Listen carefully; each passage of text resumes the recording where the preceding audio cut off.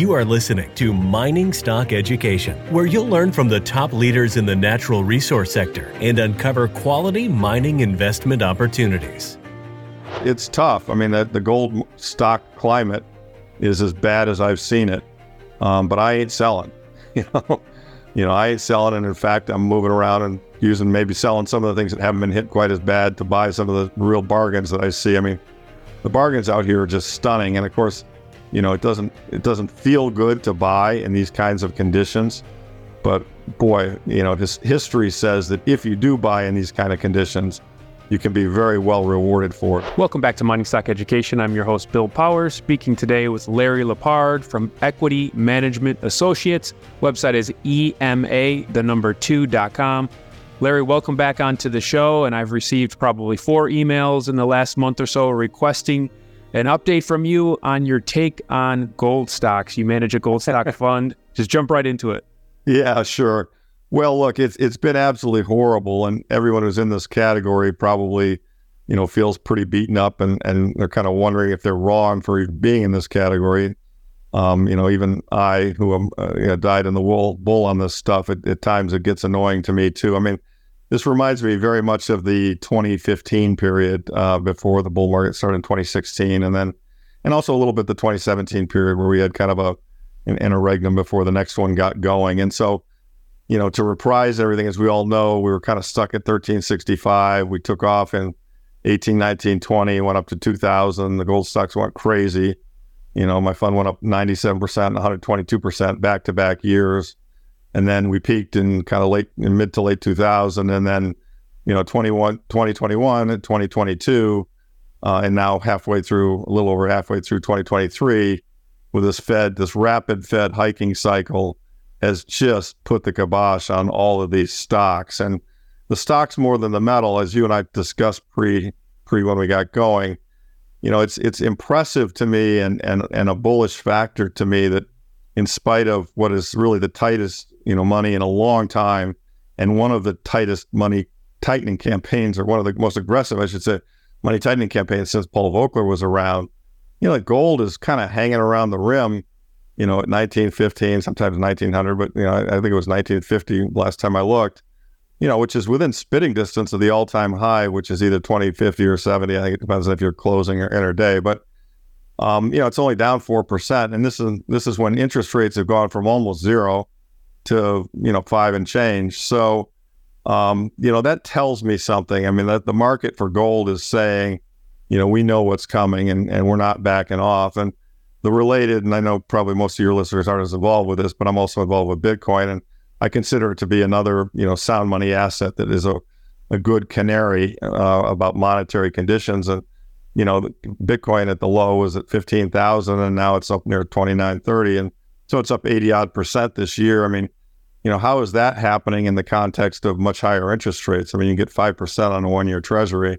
Why would you need these sound money assets? And so beneath the surface, I think we see that the market for sound money assets, gold, silver, and Bitcoin, is kind of hanging in there, if not actually going up a bit. And Bitcoin, part of the Bitcoin bump was due to the FTX collapse, which put it down to 15,000. But anyway, long story short, these things are, even gold is up 8% year to date in 2023.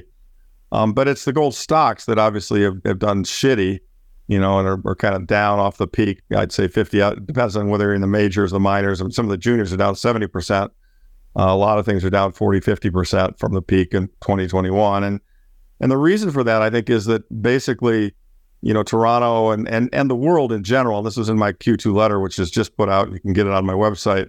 The world in general is actually predicting gold stocks to be flat to down over the next 5 years, gold metal prices to be flat to down over the next 5 years. And if you believe that, and then you also notice that the cost of mining is going up, and that's another change that really did occur in the last year or so, the last couple of years. I mean, there was a time in, 15, 16, 17, 18, 19, ASICs and the average cost of pulling outside of the ground was not increasing very rapidly because we didn't have a lot of inflation.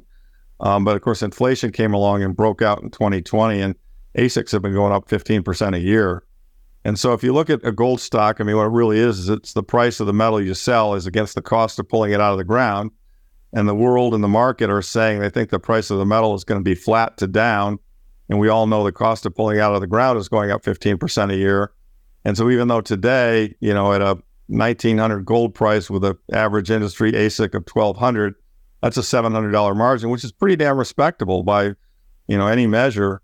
I think people are afraid that that'll get compressed because the $1,200 will become 13 and 14 and 15, and then the 17 won't go up. And so people believe that margins will get compressed, and therefore they don't want to pay big multiples for gold stocks. And, in my opinion, gold stocks have never been cheaper. They're silly cheap, particularly when you consider what's likely to happen to the metal.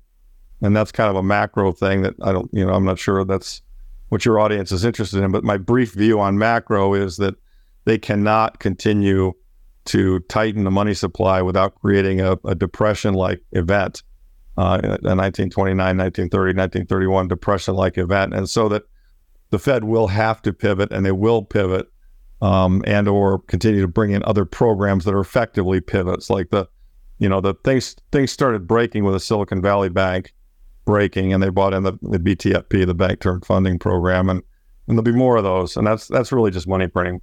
The Fed balance sheet went up massively. They gave back 2/3 of what they'd tightened when that happened.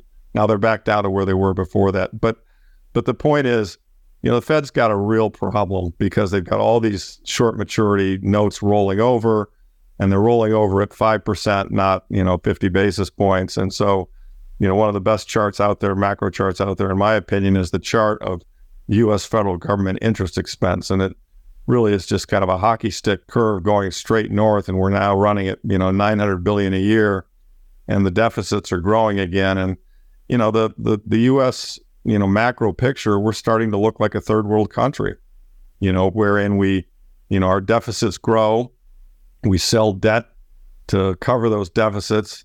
There are less buyers of the debt, so the interest rate goes up. Interest rate goes up, makes the interest cost go up. Interest cost going up makes the deficit grow.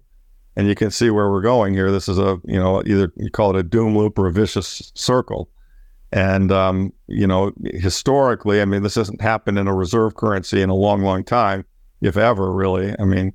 But historically, or when countries have this kind of a pattern of spending more than they're bringing in and, monetizing it, ultimately monetizing it. Right now, we're not monetizing it, but we'll have to.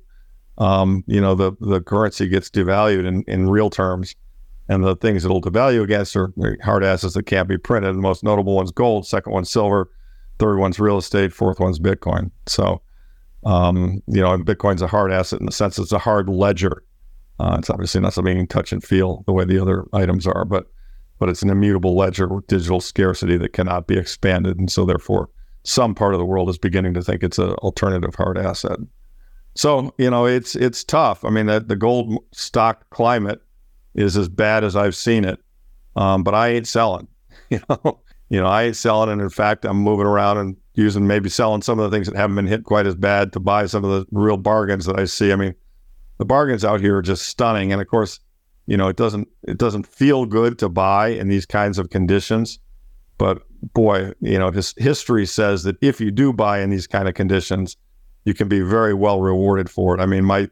Again, in my quarterly report, there's a chart that shows, what these conditions are very similar to 2000, 2001, 2002, which, led to a multi-year bull market, or to 2015, 2016, which also led to a multi-year bear market or bull market, which we're still kind of in, but we're having an interim correction here. I think that those of us who believe in sound money and believe that the government is trapped and will have to print money mathematically, we believe that. The nice thing about our position is that time is on our side. In other words, I think the other side is playing a losing hand, and I think there's it won't be long, in my opinion, and I think less than a year and a half, and probably less than 6 months, when gold breaks out and goes through 2050 or 2070, and it'll squirt up to 2,500 or 3,000, and then it'll be game on. And everyone who was thinking, the price of gold is going down, this will be a new all-time high.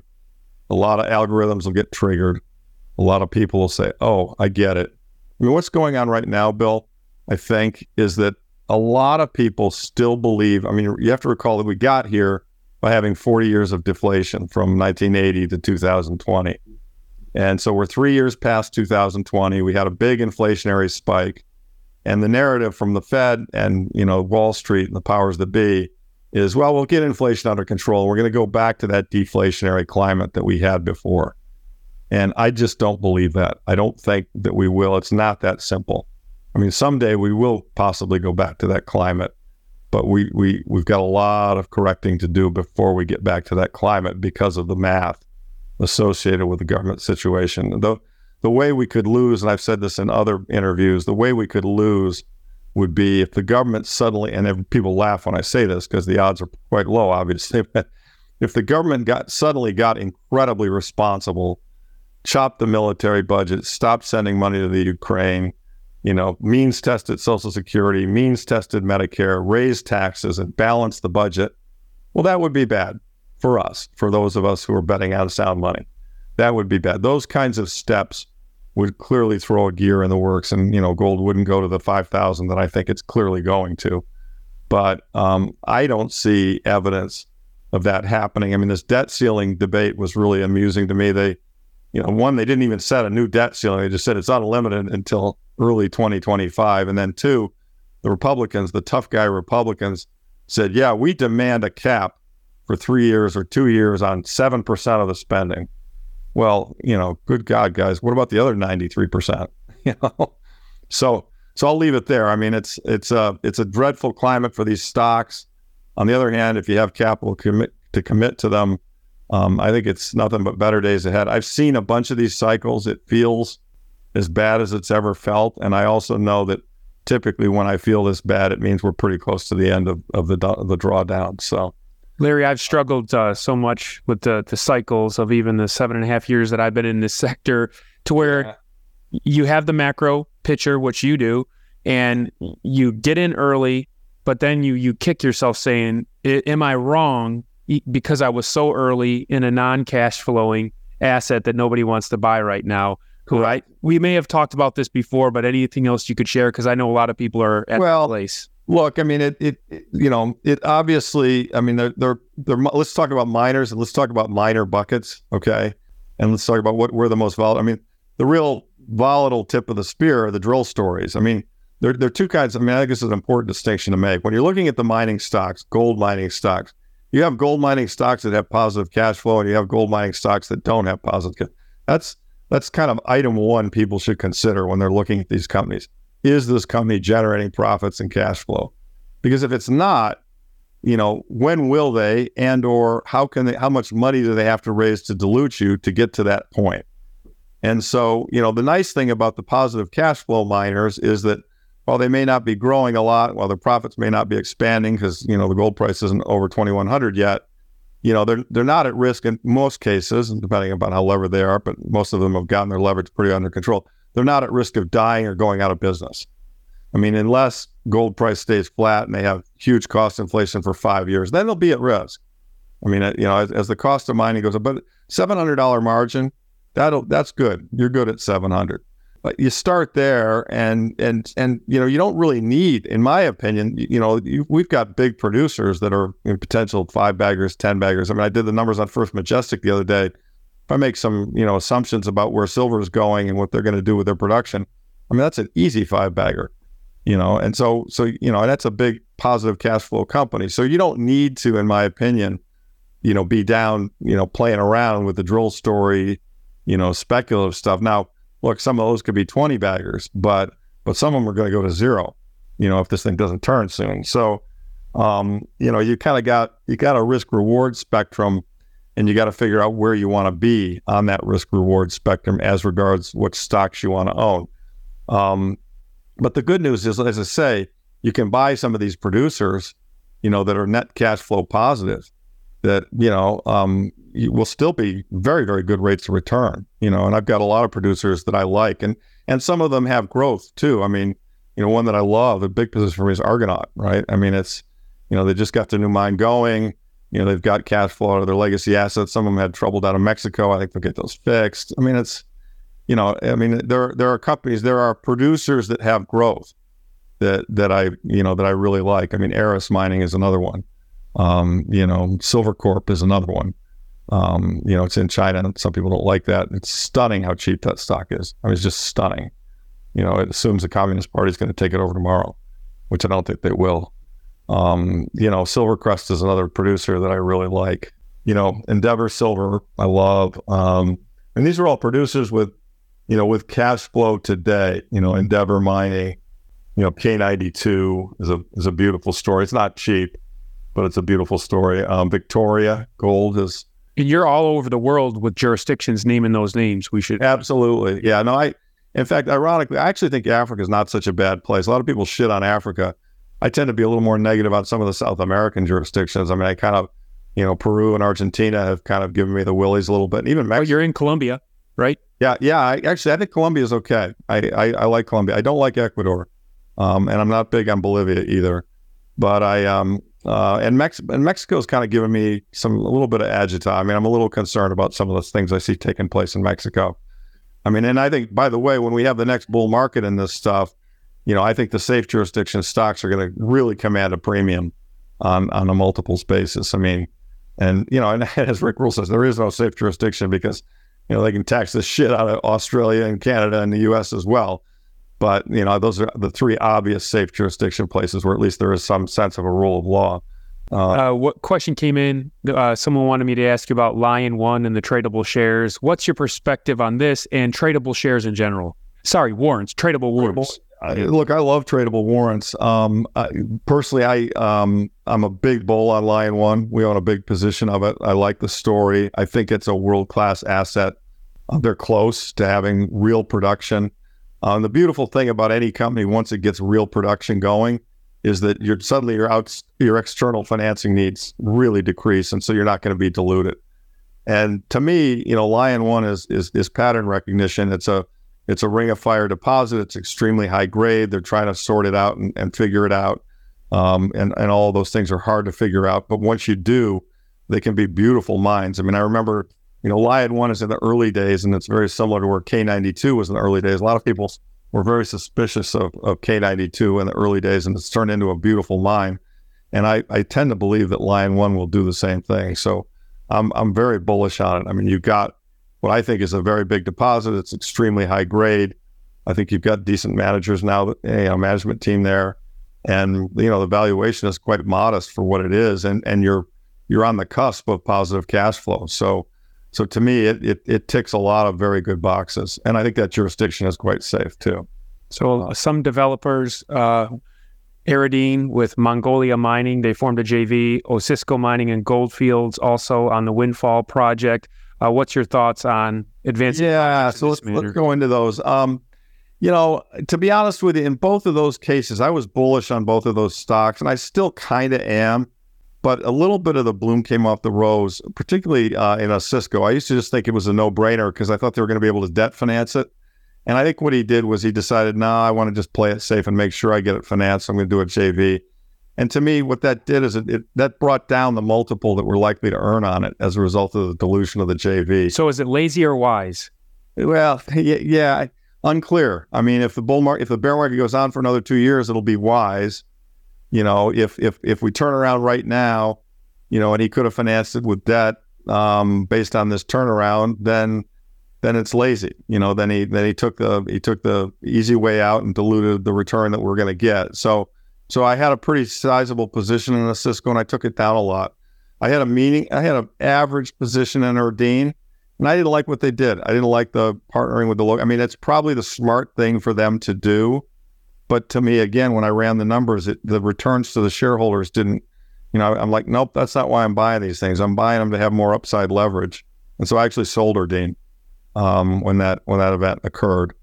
I want companies and managers that think like owners and shareholders and are, that aren't just doing what's expedient to raise more money or sell off pieces of things to make sure they're successful. I want things that are going to provide real operating leverage, when the price of the metals goes higher. And, and that's why I'm willing to swing for the fences. I think companies should use debt to build some of these projects. And I know that adds risk. But, my view is if something's not at least a 2 or a 3 bagger, on conservative assumptions, I'm not interested. And because my experience has been that when things do work, they tend to become, 5, 10 baggers, 15 baggers. And that, if you think about that, that makes up for a lot of mistakes. And as we all know, we all make mistakes. I mean, we all buy companies. They don't do what they said they were going to do. It doesn't work out the way they thought it would work out, and it becomes a zero. And their troubles, their problems. I mean, and like I told you in the pre-call, I'm living through one right now. Rise is having an extremely hard time getting a permit. And a lot of people think it's completely dead. I don't. It's not. This story's not over yet. There's a legal angle here, and there's some other levers that we can pull on here. But we could be dead. I mean, we could. But you knew that was a binary play when you got involved. We knew it was a binary permit play, and we've got a very large group of enviros in an area who attacked the mine, even though it doesn't cause any environmental damage whatsoever. They've attacked it. The thing they're going to have to deal with is the law. The law actually says that if it was a prior use mine, that you can continue to do it. And the law also says that unless you're disturbing, presenting clear and present danger to people or environment, you've got a right to mine. And so, the county might have, the environmentalists might have bended the county's ear to the point where the county says, hey, we don't want your mine, and our response will be fine. We'll see you in federal court, and you're taking our property, and our property is worth $1 billion. So, okay, county, what do you want to do? You want to give us the permit, or you want to write us a check for $1 billion? Now, I'm not saying we're going to win that case, but I think we could. I think our legal position is actually quite strong, and we've got $20 million invested. At a minimum, I'm pretty sure we get our money back. But the point is that these are the risks we take, right? I mean, if this mine were operating, the market cap is $5 million today. If this mine were operating, it would be worth $1 billion, because when it was last operating, it was producing 120,000 ounces of high grade, with a head grade in the low 20s per ounce. So, and we're quite sure there's all that gold still there. So it's a very speculative situation. It could probably go to zero. I mean, there's no doubt that if we're not able to press forward on these fronts we're working on, it will go to zero. But if it doesn't go to zero, it's not going to be 2 extra money. It's going to be 20 or 30 extra money. Larry, so many mine builds have failed in the gold sector in the last 2.5 years. Do you think that even after the gold price turns and the gold sector gets some love again, is it going to take a few successful builds before investors begin to expect success? Yeah, I think it is. It's going to take a few successful builds. It's going to take a few, successful drill stories that really, trade incredibly well. I mean, more than just Newfound and, the most recent flavor, Snowline, which I'm not a fan. I mean, I think it's way ahead of itself in terms of what they've done and what they've proven. And I've gotten into people with it on that subject on Twitter, but yeah, it's going to take some things working. But higher prices make things work. They make things work extremely well. And you say builds have failed. I mean, yes, they've failed in the sense that they've taken longer and cost more, which is kind of par for the course. And that's what, when we're all modeling these stocks and which ones to buy, we never take the face assumptions as being what will really happen. I mean, we take. But I mean, Pure Gold just failed, right? It's like well, that was in the water. Yeah, no, that I never believed in that one. So that one completely failed. And yeah, there've been others that have. But again, the one thing that's a positive about mining stocks, I mentioned this in my letter too. You think of your average company. Your average company has to do something, generate profits, and the profit or revenues have to be bigger than expenses to make a profit. The thing about a mining company is, and that's true. That's partly true of a mining company. The other thing about a mining company is it's actually an asset sitting there. In other words, and that doesn't go away. So let's just hypothetically, let's say you have a company that has a proven and probable reserve, really, really well drilled out, and it's 1 million ounces. Well, at today's metals prices, that's $1.9 billion of gold in the ground. Okay, $1.9 billion. Often a deposit's 1 million. You think, well, if we drilled a bit more, it could be 2 or 3. So when you're looking at a mining, and by the way, Bill, as you know, I can go out there and show you a handful of companies that have that much gold, and the market cap is between 10 and $40 million.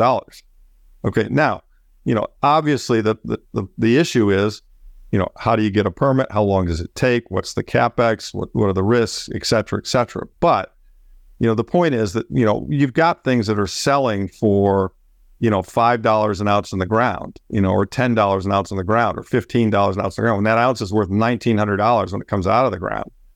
And there's a bottom point at which, that deposit's not going away. It doesn't disappear, and so even things that where one management team messes it up, maybe another management team comes in, sees it, reconstructs it, thinks about a different way of looking at it, has the credibility to raise the capital and sorts it out. And so there's there's kind of a scavenger hunt that can be done on some of these known deposits. And this is why these drill stories always, I find them humorous.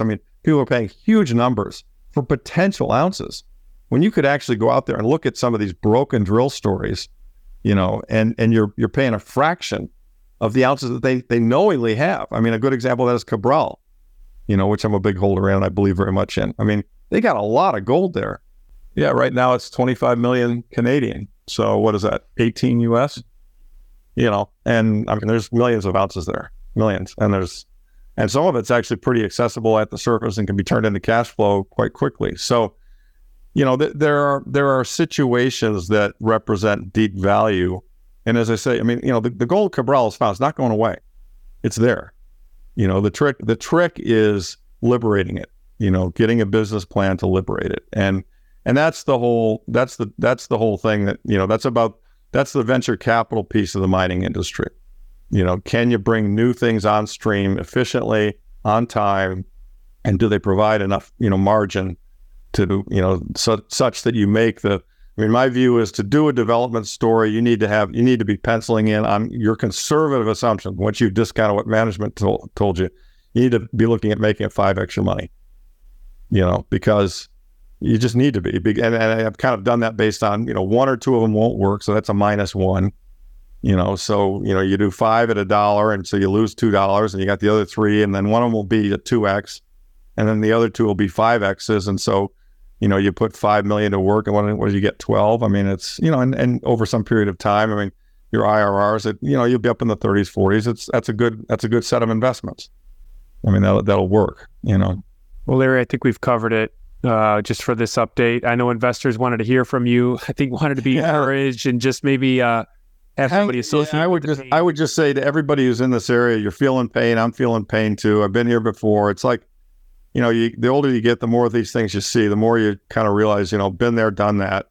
I talk to old hands in the business in Canada all the time. They say they've never seen it so bad, but they also, they also say, and by the way, that's why when it turns, it's going to be fierce and we're going to make a ton of money here. And I think they're right.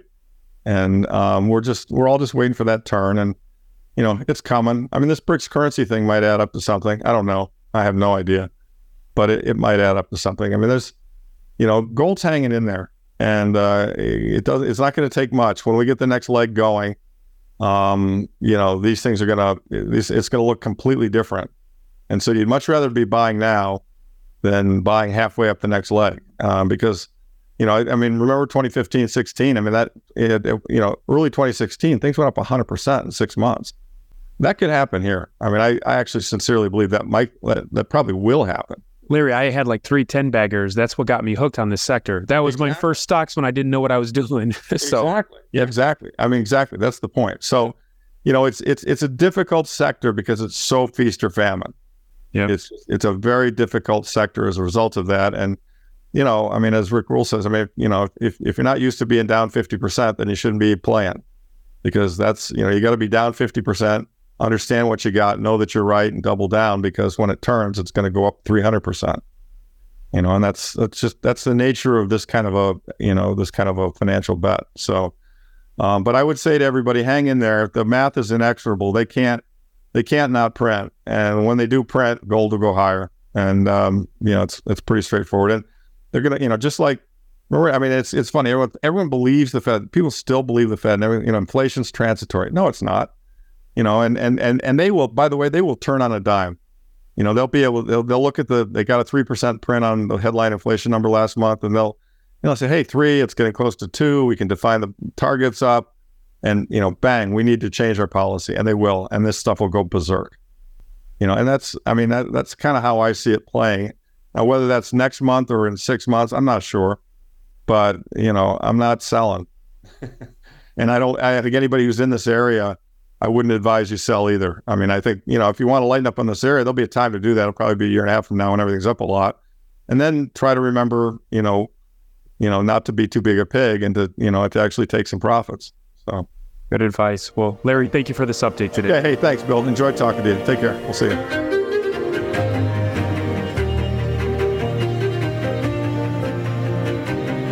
Thank you for listening to Mining Stock Education. Please subscribe and share this show with like-minded investors. Connect with us at miningstockeducation.com and sign up for our email list to stay in touch. Much success to you as you learn about, invest in, and profit from mining stocks.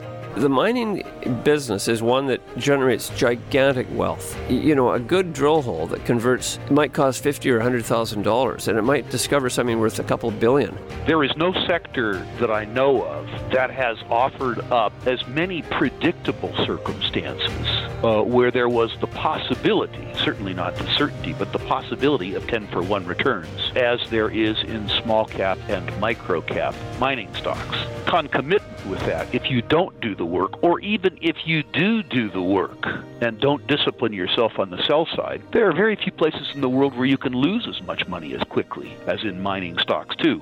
I just started to study up on mining stocks, and I just became fascinated because this is such a tiny sector and it's so volatile that either you could do really, really well, or you could pretty much get blown out of the water really quickly.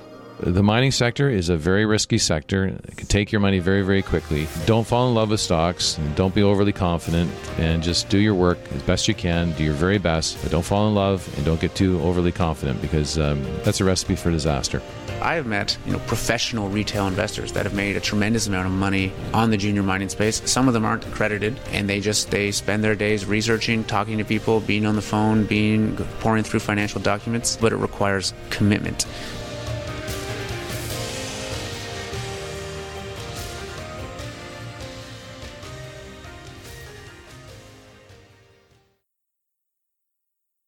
This podcast is for informational purposes only and is not to be considered personal legal or investment advice or a recommendation to buy or sell securities or any other product. We make every effort to be accurate, but the information presented is not to be considered infallible. It may contain errors, and we offer no inferred or explicit warranty. If personal advice is needed, consult a qualified legal, tax, or investment professional. Do not base any investment decision on the information contained on miningstockeducation.com, our podcasts, or videos. Make sure you always conduct your own thorough due diligence before investing. Realize that we may hold equity positions in or be compensated by some of the companies we feature, and therefore are biased and hold an obvious conflict of interest. For our full disclaimer, please visit our website.